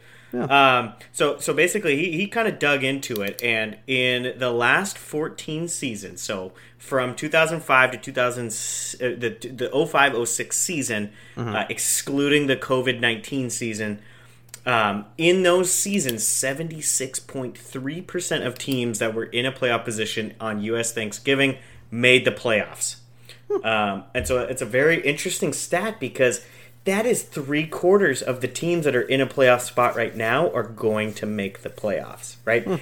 That's 14 seasons of data. That's a fuckload. That's as good, like from a data analysis perspective, that's as good as she gets, baby. So, I mean, you're looking at 3/4 of the teams that are in the playoff spots right now are going to make the playoffs, if not more, right? It's not a bad thing if you're sitting in a playoff spot at the moment. And you make it in. So let's run down real quick what we're looking at. So that means in the Eastern Conference we've got Devils, Hurricanes, and the Islanders leading the Metropolitan Division, as we predicted, obviously, as we all knew. Yeah. The Atlantic being run by Boston, Toronto, and Tampa, and then the wild card. We did kind of know that. Yeah, I think so. I think we were thinking they were going to be a little better, but Sure. yeah, those three teams make sense. And then holding the wild card spots currently, the Rangers and Detroit. How I predicted. So those are not bad. Now, am I sitting here feeling real confident that the Red Wings are going to make the playoffs? No, but we shall see. I mean, technically speaking, they're in the Metropolitan Division. They're only 1 point behind the Lightning, which is a very weird statement to say. But yeah, so that division's kind of up for grabs at the moment, and everybody's kind of we're starting to see some pull away, but only by a few teams. Like Boston is almost 10 points up on Toronto. New Jersey is almost 10 points up on Carolina. Other than that, everybody's kind of in a log jam. Carolina, the Islanders, the Rangers all have 24 points. Tampa's got 23. Detroit's got 22. Pittsburgh 21. Florida 20. So all these teams are only one or two wins away from jockeying for some positioning. So that's interesting. But if I'm running these stats, I certainly am not going to. So 75%. So that's 8 teams. That's 16 teams in both. So 25% of the 16. What's 25% of 16? Fuck, I don't know, dude. I'm gonna do percentage calculator. That's 4, bub. 4. So 2 from each. 2. Let's say 2 from each division. Okay, so 2 from each division. We got to pick that we won't make it. I think it's easy to kind of say in the East. Fuck, I don't know, man. This is a tough one. Okay, let me go first because go ahead. You have a bit of a homer bias here. Sure. So I think that my 2 teams that I don't think are actually going to make it. I think New Jersey does slide, but I don't think they slide far enough to miss the playoffs. So I think they're still a wild card team. Yeah, it's really tough. I think Islanders do slide. Yep, I was about to say the Islanders. As much as I like Sorokin, that team, I think they're on a high from a new coach, but I don't think they're coached well. I don't think that's still a good team. They're gonna level out. I think they'll level out. I think they're playing up. I think they're fighting above their belt right now. Yeah, I agree. So I think they'll level out. Do I know who's going to replace them? I would think it was Florida. Or I guess that's not technically they're not the Metro, right? But in general, I think Florida is overall a better team. And then the other team that I think is close is I think Detroit's still going to be in that battle. I think Detroit's going to be in that Islanders, Detroit, Pittsburgh, Florida battle. I think that's going to be the last 2 spots are going to come from those 4 teams. Okay. So I've got a real hot take for you here. All right, go for it. Hit me. I'm gonna stick with my off-season prediction that the Rangers are fake good. Ooh, I kind of like that though. The Rangers are fake good. They were kind of shoving it up my hoop when we first started out the season. They came out real hot, but I'm not going to waver despite them being okay. I think that they Shesterkin bails them out of so much shit. Yeah, 100%. And if he has an off night in any way, the Rangers are in trouble. And God forbid he goes down. And God forbid he goes down. So I just don't. I'm gonna say that the Rangers are trending in the right direction. They're gonna be good in a year to 3 years. I just don't. I just think that they're fake good because Sorokin is just so good. Shesterkin rather. Detroit, honestly, I mean, I'm not gonna be. I'd like to say that the Islanders are gonna fall out in Detroit and Detroit will stay in there, but I don't know. We'll see. Detroit is very injured right now. And the games that they are winning, they're winning the games they need to win. Like they're whooping up on bad teams, but it doesn't seem like they can hang with the big boys. But they're not supposed to be. So that's they're low expectations. I just maybe if Detroit gets some health, they could stay in it. I would think, but if their injuries plague them all season, what they're currently doing I think is unsustainable. I don't believe that Hronek is having a second wind. I think he's just having a hot streak. I don't think that the scoring pit, I do believe Kubalik is the real deal. I do believe that Kubalik is the real deal, but I only think, the guys that they've been leaning on for goals are only going to last so long, and I just don't know if the talent is there without a lot of the guys that they have on injury. So we'll see. I think you're right. I think Florida is probably too good to not do it. God, can you imagine? Why are the Washington Capitals 7-10-3? They are so low on this. They have the same record. Technically they have a worse record than Columbus. They've just lost 2 more games in overtime. And Columbus is bad, Taylor. They're old, dude. Columbus is so injured and bad that I think they have ECHL players right now on the roster. Werenski down for the season. That hurts on my fantasy team. Line's down again. Line just can't fucking stay healthy this year. That guy's cursed. I think he's done. All right, so give me your 8 in the East, and we'll move on to the West. Okay. Devils are in. Carolina's in. Boston's in. Toronto is in. Tampa's in. Florida's in. Detroit's in.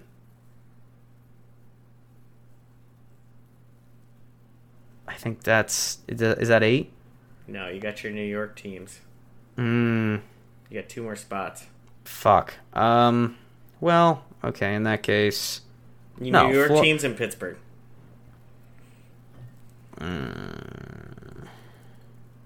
Or Washington. Mm-hmm. They can maybe get it together. Could make a push. Yeah, I'm gonna. God, Ovi's too good. I'm gonna say that Washington gets it together and squirts in. Okay.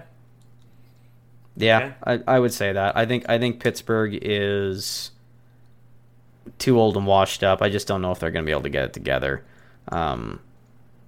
It's not like a Boston situation where they're getting the gang together one more time for a kick.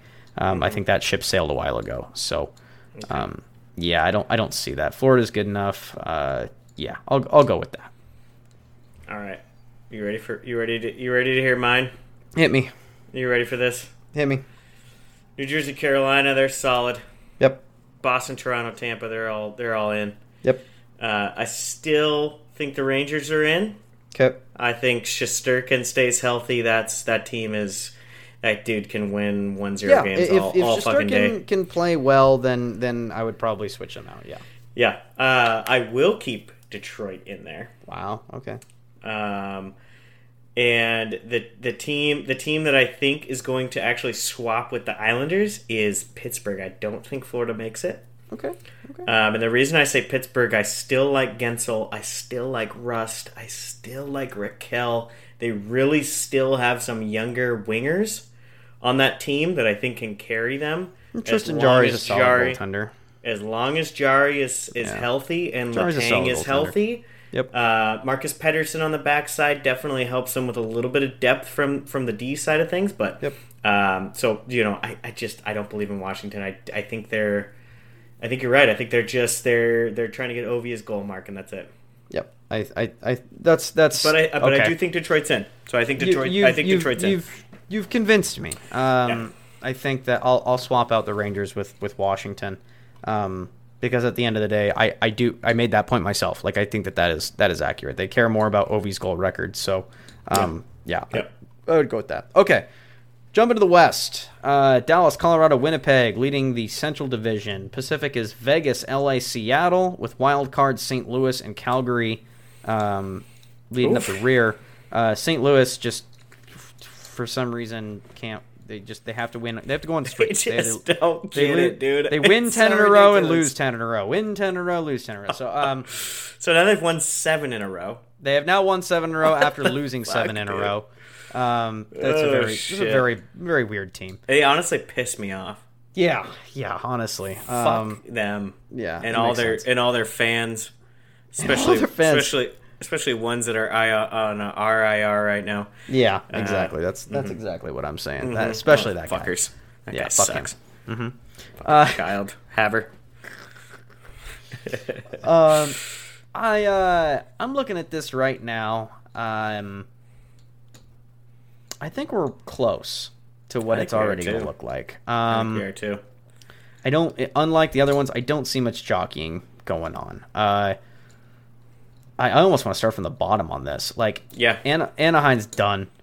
Their season. Cash it in for Bedard, dude. Why not? Yeah, season was over before it began. There's no reason to even remotely try. Dude, they went on like a 7-game losing streak, and then they were like, "Oh, we're gonna win one game, and then go on like another fucking 3-game losing streak." It's Okay, the Ducks need Bedard. That's what I would be kind of focused on right It's now. the only reason that Cody Eakins is still, or that fucking Dallas Eakins is still around as the coach is because they want Bedard, dude. Yeah. They want a top 5 pick. Yep. There's no way if you brought in Strome, Vetrano, and Klingberg and you wanted to actually fucking win games this year, Dallas Eakins would not have been the coach. No, Okay, absolutely. there's my Ducks plug. There's your Ducks rant. The Yotes, honestly, look. I think we talked about it before. If the Yotes play 500 hockey this year, that's exactly what they wanted. You know, awesome. They need some wins. They need some wins to make the ASU fans happy and their home crowd, so they're not like the worst in the league. And they're still, you know, they're rebuilding. They're trying to tank for Bedard. So Sure. 500 hockey is just enough to where you won't make the playoffs, but you are not so terrible that people are making fun of you. You still have some excitement. Yep. Yeah. I mean, with when they get to 82 games and they're 41-41, like that's not gonna get you in the playoffs. But you know, it's everybody's gonna be like, oh well, the Coyotes. You know, we it could have been a lot worse. You know. Sure. Could have been a lot worse for the Coyotes. So good for that motley crew of essentially ECHL players they have. Mm-hmm. Vancouver is Nick Bajugstad. Yeah, Bajugstad. Whatever his fucking name is. Yeah. Vancouver's fake. I'm not even gonna say they're fake good. They need to realize that that's the problem. They can't realize that they're bad. They're gonna sell some guys. They need to realize. Well, apparently the rumor is that the GM is under immense pressure from ownership to not tank, to not rebuild. It's immense pressure to make it work and try to make a run. So, God, the suffering will continue. In Vancouver. That's a terrible thought. Yeah, it sucks because in theory Vancouver could probably one of my favorite Canadian teams, but now that they're rivals with Seattle, fuck them. Yeah. Eat shit. Yeah, fucking trade us Pedersen. Hashtag Pedersen to Detroit. Chicago is again, like, best case scenario, they play 500 hockey. This is a team that is actively trying to tank. So if they are a bubble team at when we come around in February, that's a bad thing. Like they don't want that. They want to be bad. It's the opposite. Yeah, it's exactly. And in fact, I think they're keeping that chip in their pocket when they get to the deadline of, like, if there is even the slimmest chance of maybe making the playoffs, they will smother that very quickly with a nice trade offer for Kane and Tays. So, well, they lost their last 4, so that's a good start. That is, they were coming out good for some reason. They had a nice little start in the first 10 games, and now they're falling back to earth like we thought they were going to do. So that's perfect. Yeah, they're right on track. So they're out. San Jose is bad. I don't really think we need to go too much into them. The biggest thing that they're going to do is trying to figure out what to do with Erik Karlsson. Minnesota is doing what they normally do, being aggressively mediocre. 500 hockey. 500 hockey, 8-2. This team is not gonna. Maybe I'm wrong again. And they become the champions of averageness, and they squeak into a wild card spot. But this team is just not good. And now I think Fleury went down with an injury, so now they're really fucked. Was Kevin Fiala the answer there?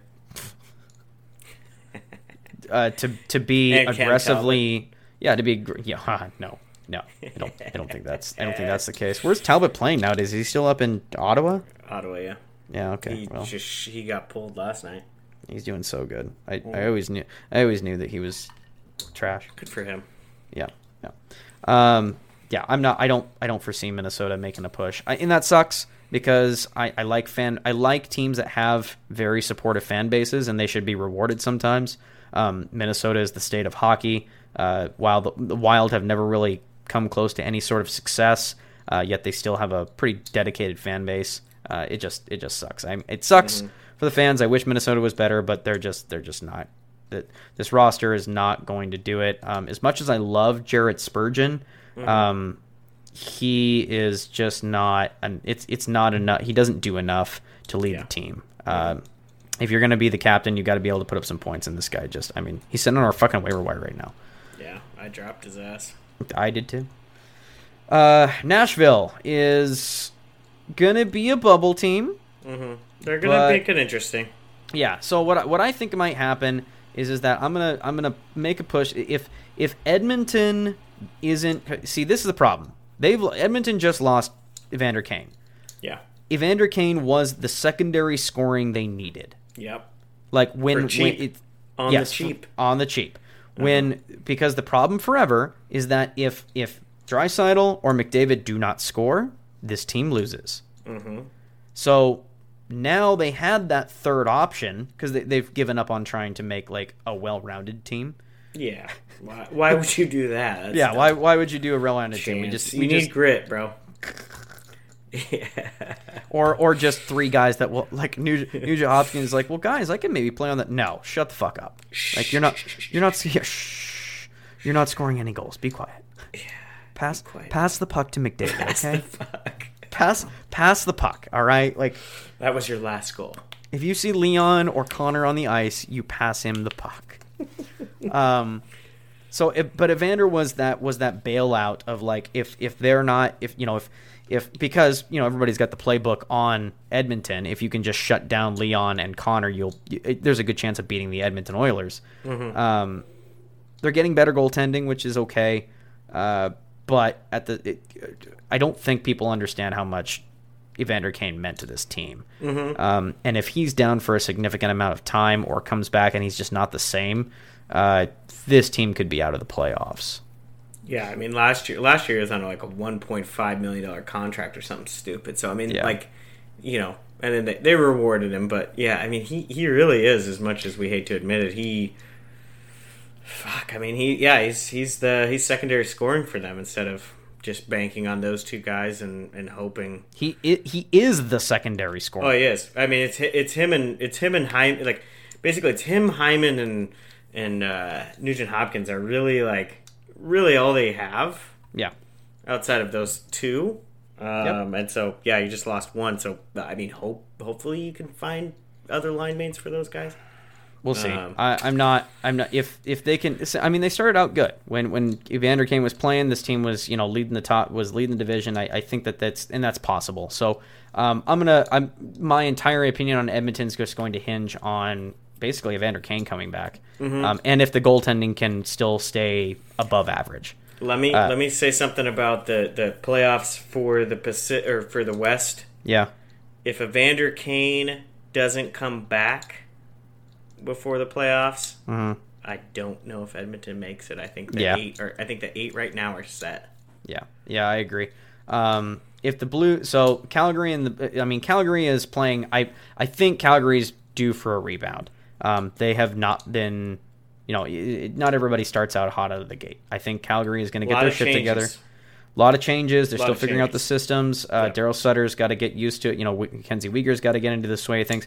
I think this is a good team, and I think that they will figure it out and drive themselves in. St. Louis, this team continues to show that it can figure it out in some way.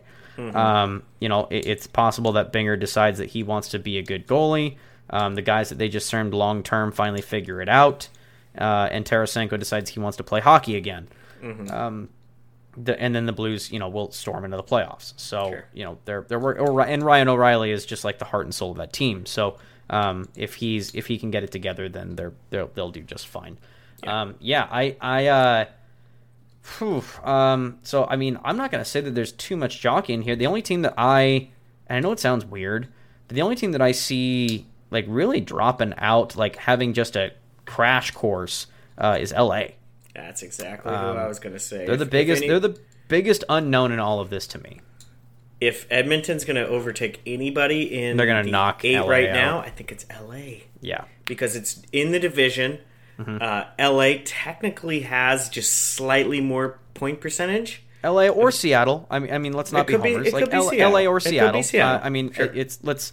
I know we're optimistic right now because we're doing pretty good in our last 10. 7-2-1 is great, but I mean, Seattle is they're technically punching above their weight class at the moment. They're not supposed to be where they currently are.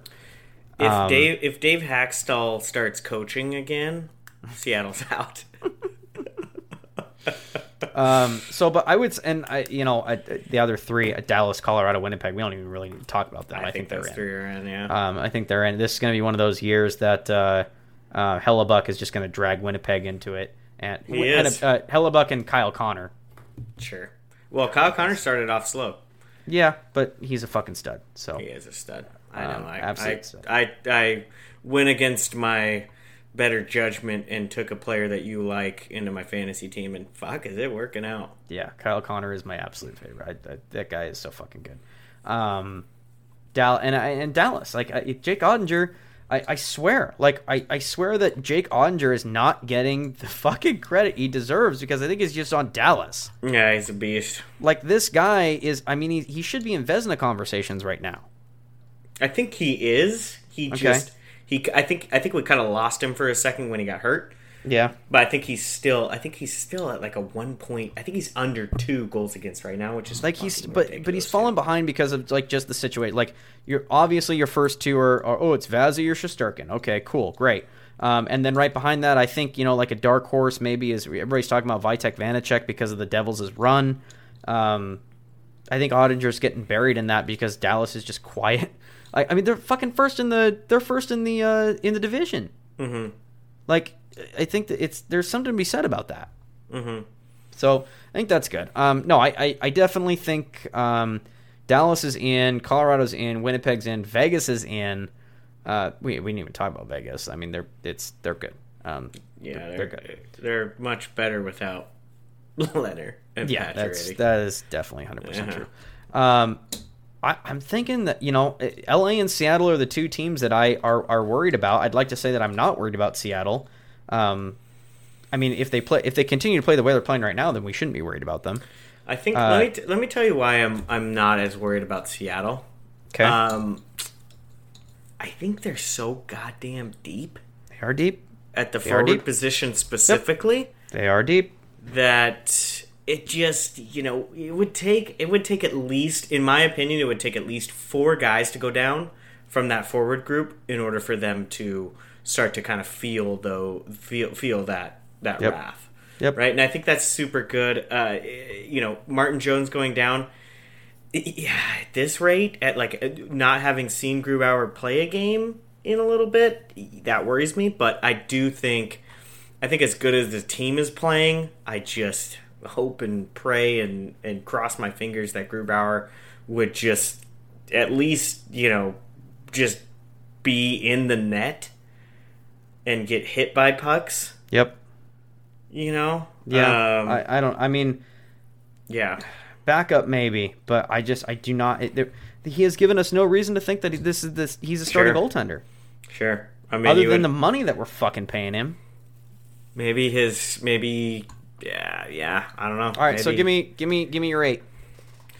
Give me your 8 as soon as I close this fucking standings down because I'm a dipshit. Okay.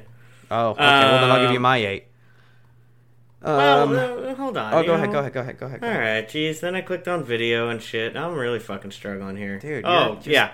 No, you gotta go. I can't even get my fucking wild card to pop up, so we're good. Jesus. Okay, here we go. So, Dallas, Colorado, Winnipeg, Vegas, Seattle, Calgary, St. Louis, Edmonton. Oof. I only slightly differ from you. Okay.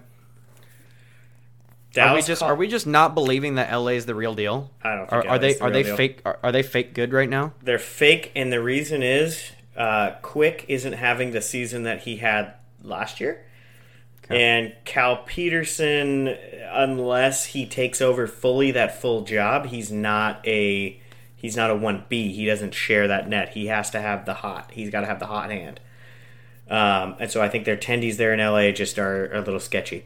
And Doughty's a piece of shit. He's a fucking loser. Right. Okay, so mine are, so if we're going from that, Dallas, Colorado. Dallas with Ottinger is just, they're too fucking hot. I think they're even too good for Colorado right now. That's a probably a hot take, now that fine. Jamie Benn's not in the spotlight, he's actually playing well. Yeah, what the fuck? Who knew that demoting him to the third fucking line and getting knocked out would make him better? Maybe that's where Carlson needs to go. That's like the resurgence place. Dallas? I don't know. Dallas, Colorado, St. Louis. Yep. And then I would go Vegas, Seattle, Calgary as well.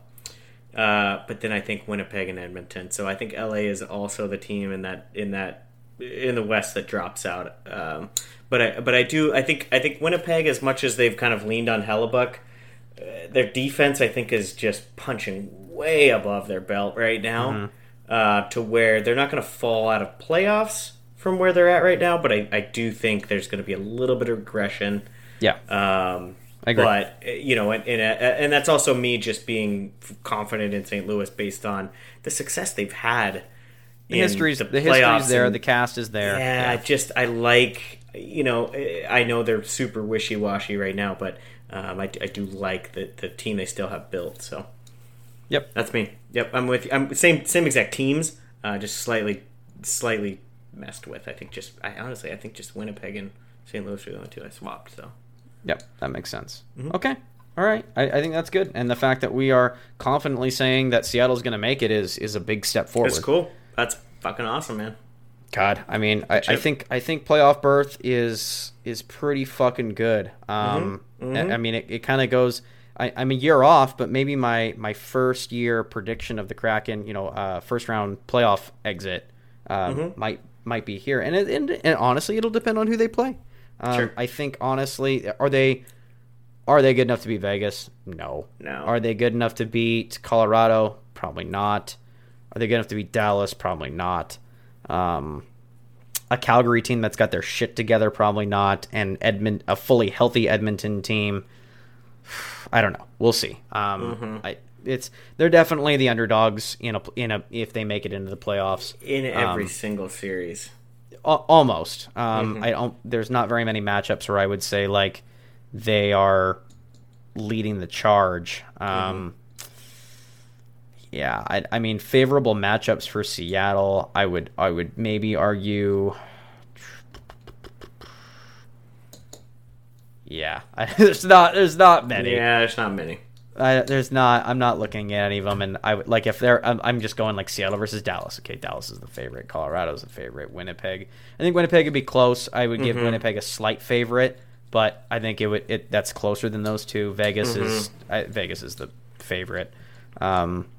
St. Louis, I think, would be close, but St. Louis is the favorite in that. Calgary playing right now, I think Seattle's got an edge, but Calgary, I really think that Calgary's going to get their shit together. Playoff Sutter, dude. Yeah. Yeah, that makes sense. Yeah. All right, are we done? I think we're done. Fucking 2 hours, man. What a couple of studs here. I mean, we'll have to trim a little fat off, but yeah. Sure. It's up there. Sure. All right, everybody. Thanks for listening. We appreciate it. Hope you guys have a good Thanksgiving, and go Kraken. Go Kraken. There you go.